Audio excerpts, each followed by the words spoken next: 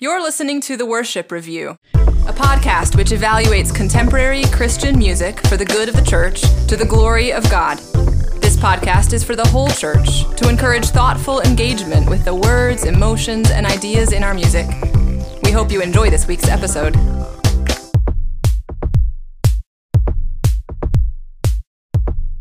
Hello and welcome to another episode of The Worship Review. My name is Colin. I'm a history professor and former worship leader of about 15 years, and I'm joined by my co-host Tyler. I am a graduate student and former worship leader as well. And we are doing this podcast to help out the church. We want to help join the conversations that pastors and worship leaders and just church members and people listening to Christian music in their car are having around Christian music. We want to be helpful. And so we are going to look at contemporary Christian worship songs with this series for the podcast. And this week, we are looking at the song 10,000 Reasons by Matt Redman. Bless the Lord, oh my soul, oh my soul, worship His holy name, sing like never before, oh my soul, I worship Your holy name. This is a song which has won 2 Grammys. It has gone platinum twice, which means it's sold over 2 million copies. It won other awards as well. It is probably Matt Redman's most well-known song. I mean, it is one of the biggest hits of any song I think that we could possibly talk about on this podcast. And we are going to dig into this song. So we're going to look at what the song is about, what happens in the song, and how clear and coherent the song is. I'm very curious how this is going to turn out because I know you and I have both led this song in congregations. And I'll start by asking you, Tyler, what is this song about? This song is about the soul of the worshiper being implored to bless the Lord and to worship His name. Despite whatever the day brings, despite what life brings, even on our deathbeds, we are to bless God for all His goodness. And there's some interplay between addressing the soul directly, oh my soul, and praising God directly. Mm-hmm. So I would say this song is both for the believer and for God. Your name is great, your heart is kind. Mm-hmm. It's to remind the heart of the believer to praise God, and it's also to directly address God about the things we have to praise Him for, especially His attributes. And we also see hints of His infinite goodness. So, for all your goodness, I will keep on singing 10,000 reasons for my heart to find. Mm-hmm. Implying not that we will enumerate 10,000 things, but that at the end of 10,000 reasons, we'll have more to sing about still. Yeah. Just by searching one attribute of His goodness. Right. It's amazing. We see a song which is weighted towards the worshiper imploring his soul to bless the Lord. And then I think we really have, for the most part, one verse that actually really talks about God. Most of the song, I would say, is about, hey, soul, do this. But of course, as you indicate rightly, in the soul being implored to bless the Lord, there's a heavily implied idea that God can be blessed and praised forever. Mm-hmm. Yeah, there's some implicit references here to Psalm 103, for example. Yes.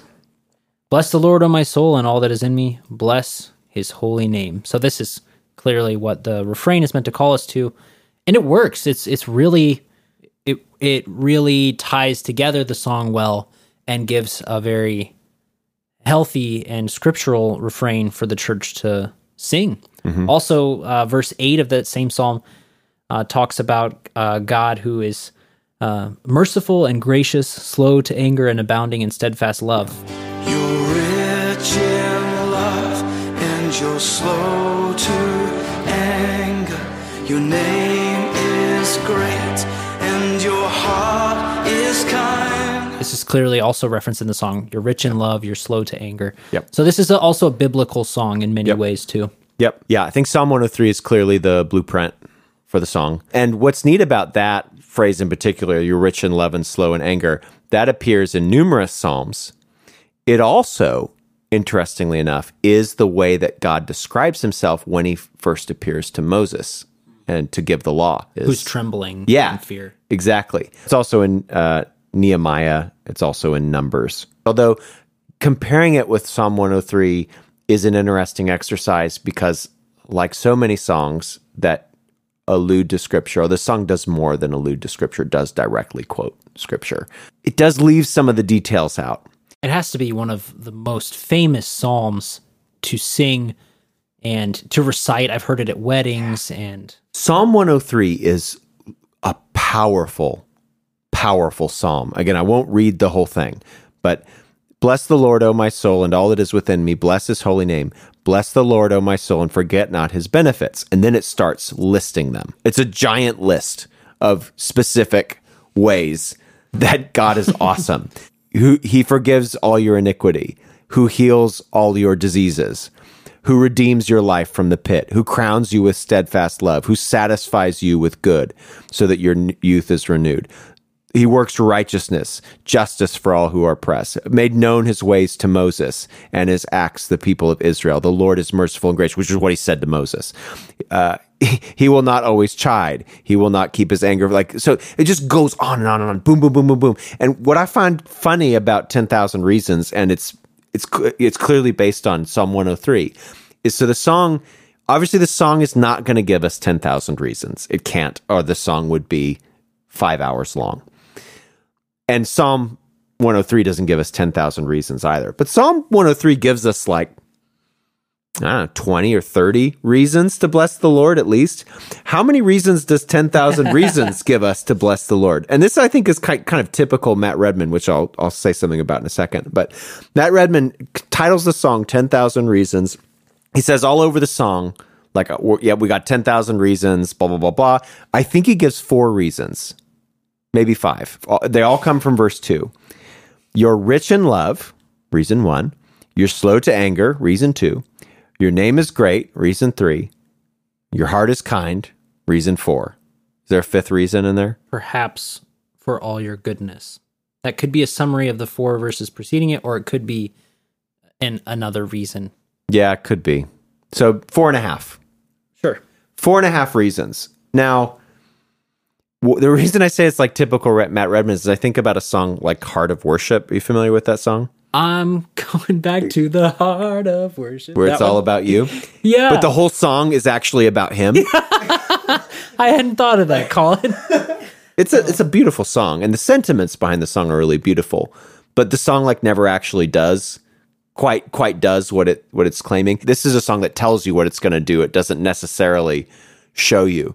Like I said, most of the song is kind of reflecting on and imploring the soul to bless the Lord. It's saying, yeah, he's super good. He's great. But why? Well, I've got 4.5 reasons why he's good. Again, that's great. Some songs don't have 4.5 reasons. Yeah. Some songs have no reasons. But Psalm 103 has 20 or 30. Yeah. And, you would think that Matt Redman might have pulled in some more of those reasons. Mm-hmm.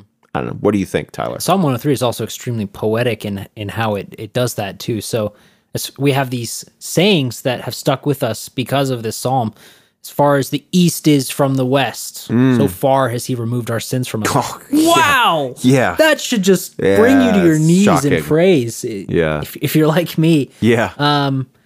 And to your point about the 10,000 reasons not being there in substance, I wonder if that we need Matt Redman here to answer questions about how he wrote it. So I wonder if the 10,000 is a consequence of him writing 10,000 years before 10,000 Reasons. And here's what I'm thinking.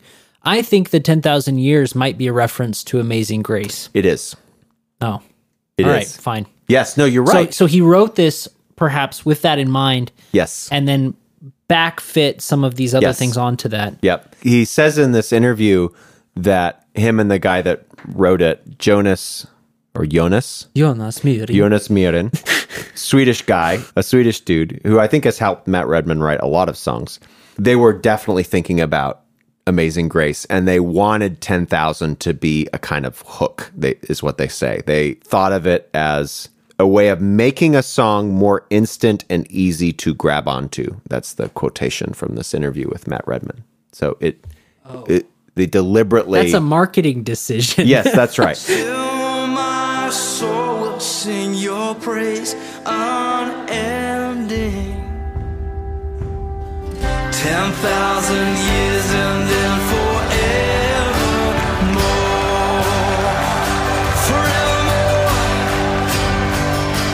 Bless the Lord. But Matt Redman is not above making marketing decisions. I mean, he has like the communion song. Say, take this bread, take this wine. Now the sample made divine for any to receive. He has like Pentecostal songs. Shout to shake the skies, lift up a cry, be glorified. The King is coming in. The King is coming in. We will dance for your glory. We will dance for your glory. Lift up your heads, you ancient gates. Dun, dun, dun, dun, dun, dun, dun, dun. It's very...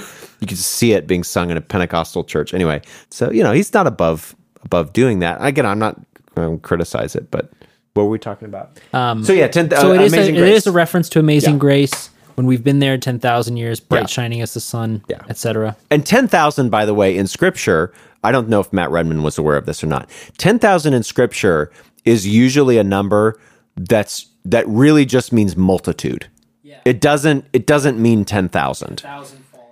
10,000 at my right hand. Exactly. It's one of these numbers, and ancient numbers are like this.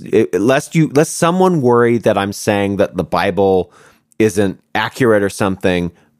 No, the Bible is written in a cultural context, and virtually all ancient societies did not think of numbers in the same way that we think about numbers. Once you get up to certain amounts, they think of them symbolically, but even small numbers they think of symbolically, like 7 or 3.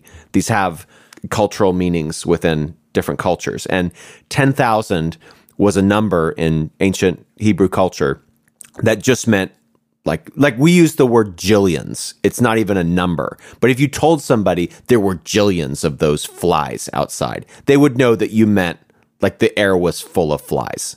That's what 10,000 is doing. So when the Bible talks about 10,000. Sometimes it does mean actually 10,000, but in many cases it just means multitudes. And I think Amazing Grace is riffing on that because obviously when we've been there 10,000 years, bright shining as the sun, like I don't even know if there will be years as such in heaven. It depends how long the earth continues to orbit the sun. Yeah, so the point really is just saying time will pass, a lot of time will pass, and we'll be like, oh yeah, we haven't even begun to sing God's praises. And I think Matt Redman is trying to capture that, that feeling that you get, because that's a nice lyric in Amazing Grace. And I think he's successful in doing that. Well, obviously is. Obviously. When I suspect that even people that don't know that that's a reference to Amazing Grace, when they sing 10,000 years and then forevermore, they're instantly... feeling they don't even realize it. It's like Disney. Like it's just there's magic in 10,000 and a worship song. Like I'm shocked that more people haven't done it. Well, maybe it's our turn next. Maybe we need to write that hit. Yeah. Then we can stop doing this podcast. Maybe make some money. Because we sure aren't making it in the Academy. I don't know. Do we still need to talk about what happens to the song? Oh, I haven't even started. Oh, great. I was waiting for the question. Well, what happens in the song, Tyler? Well, Colin, the primary action in this song is singing. The chorus mentions blessing and worship as well, but singing surfaces in every verse of this song and in the chorus. It's a new day dawning. It's time to sing your song again. Whatever may pass and whatever lies before me, let me be singing when the evening comes. Okay. Sing like never before. Let me be singing when the evening comes. For all your goodness, I will keep on singing. Still, my soul will sing your praise unending. So this is actually kind of a self-referential song. I'm singing. It's a country song. Exactly. I'm singing about the fact that I will sing, and I am singing, and forever we will sing. Yeah. And there's nothing wrong with that. It's just the case that this song mentions singing a lot. There's this imagery where the first verse spans the dawn to dusk, and the Christian is supposed to sing God's praise throughout the day and night, and that's clearly scriptural. We're to pray without ceasing. And the second verse addresses some of the praiseworthy attributes directly, as you've mentioned, and then the third verse describes how when we die, we will go on to sing our praises to God in eternity. And on that day when my strength is failing, the end draws near and my time has come, still my soul will sing your praise unending. Takes 4 lines to accomplish the phrase "when I die." So we actually have several idioms for death. If I could here, on that day when my strength is failing, idiom number 1. The end draws near, idiom number 2, and my time has come, idiom number 3. Now, okay, what you mean is when I'm on my deathbed. So it has almost as many idioms for death as it does reasons to praise God. Oh dear, Colin. That is a terrible observation. So there's not a lot to talk about in terms of actions, but that's what I see happening in this song. I've sung this song so many times, and I've never thought about the fact that I was just being redundant about I'm dying. I'm really dying. I'm getting close to dying. All right, everybody, say goodbye.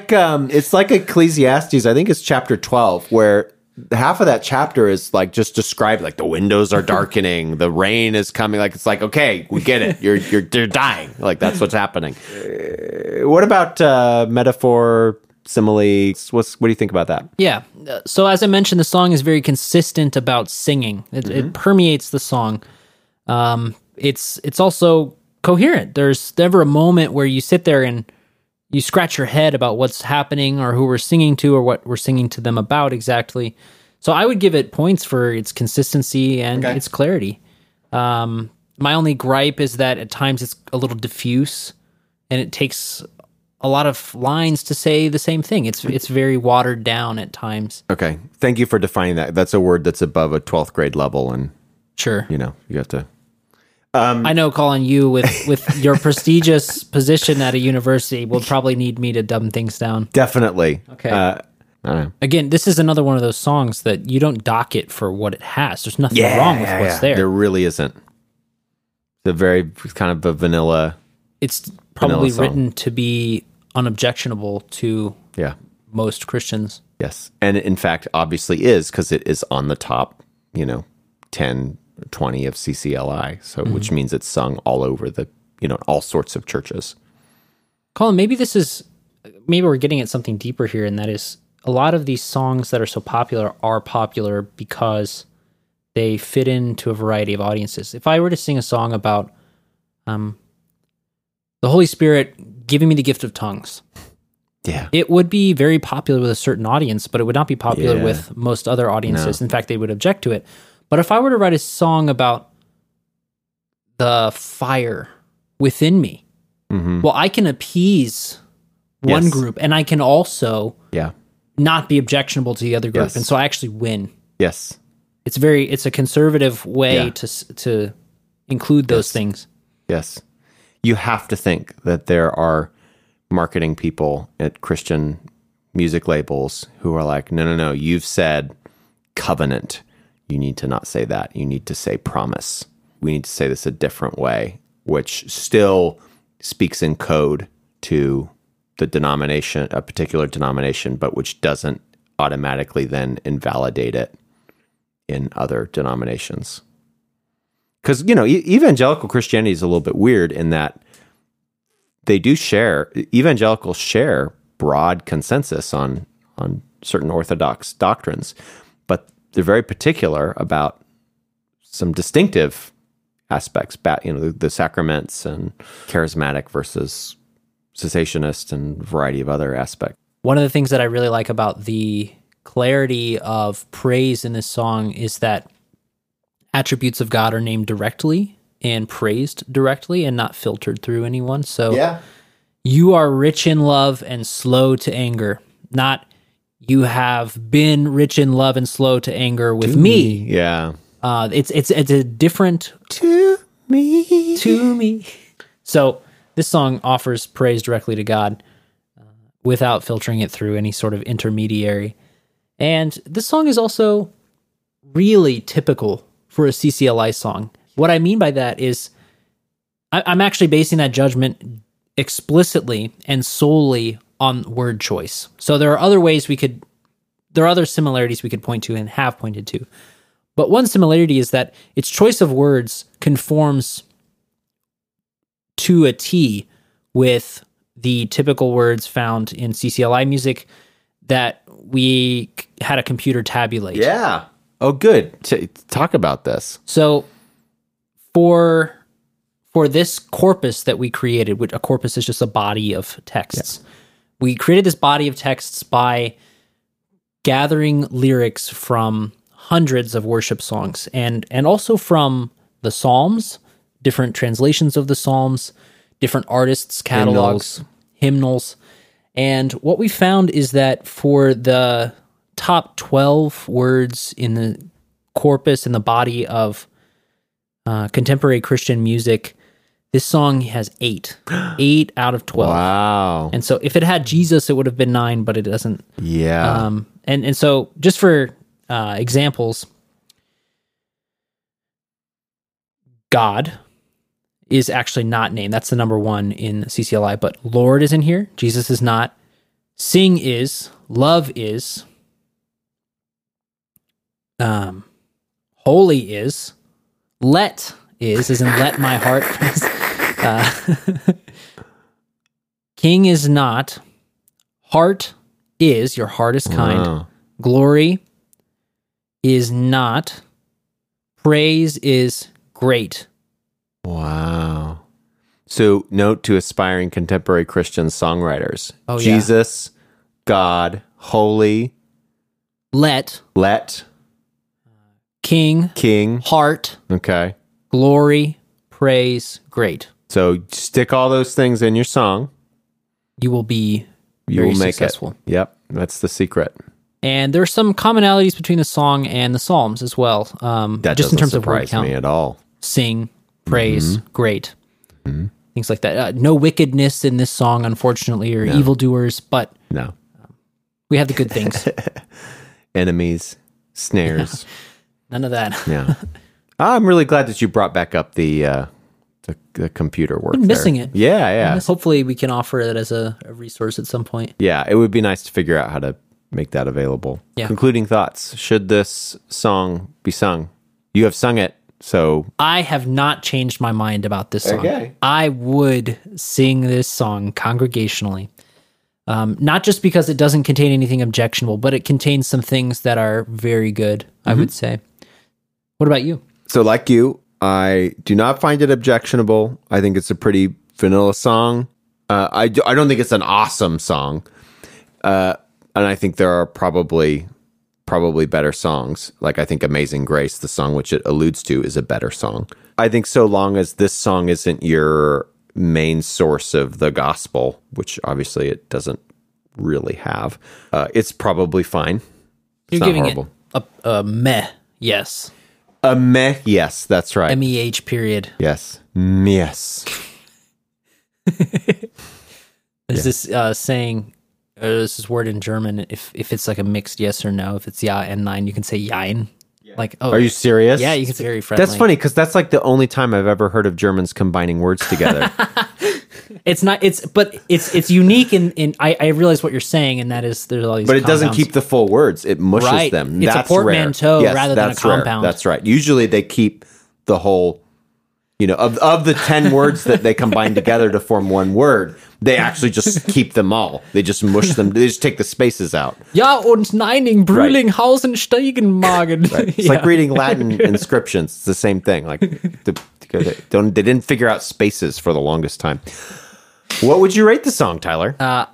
I would rate this song 4 out of 5 missed entrances, because this song for me has always been rife when I hear it sung with that one guy who he comes in early. That's because a worship leader wants to sing the Forevermore after 10,000 years and then Forevermore. And so then because that only comes in a beat before, he's like, Forevermore, and bless the Lord. Oh, never mind. Poor guy in the back who's just trying to sing along. What did you give it? When you said missed entrances, actually, I was thinking about this song being the opening song. So therefore, it's when people come in late. Right. I didn't even think of that. But yeah, that's... You people get there who and missed like, the opportunity to enter the church on time. Right. So now they have to be like, oh my goodness, I have to walk into this building and the only seats available are in the front row. Yeah, and you can tell will see time me. with this song. You can arrive at church and say, "Oh, well, they're still on your rich in love." Yeah, and slow that's to right. anger. We're fine. Let's get our coffee in the back and get a seat. That's right. Yeah. What did you give this song, Colin? I gave this song 3 out of 5 German churches. Very good, because they recorded this in a small church in correct. Berlin. Yes. Probably doing worship of that style that had not been done in that church, maybe ever. That's true. I always thought it was funny that in European countries you have old, beautiful church buildings being turned into businesses, and then in the United States you have like the like desolated strip malls being bought up, like the big box stores being bought up by churches, which I think makes the idea of consumer Christianity all the more interesting. Yeah, because you can literally go church shopping. Well, we really appreciate your listenership. Please visit our website and check us out on the next episode. Thank you. Thank you. All right. That one. You've been listening to The Worship Review. Please subscribe to the podcast, leave a comment, or email us at feedback@theworshipreview.com. We accept donations at Anchor FM/The Worship Review and Patreon.com/The Worship Review. Thanks for listening, and we'll see you next week.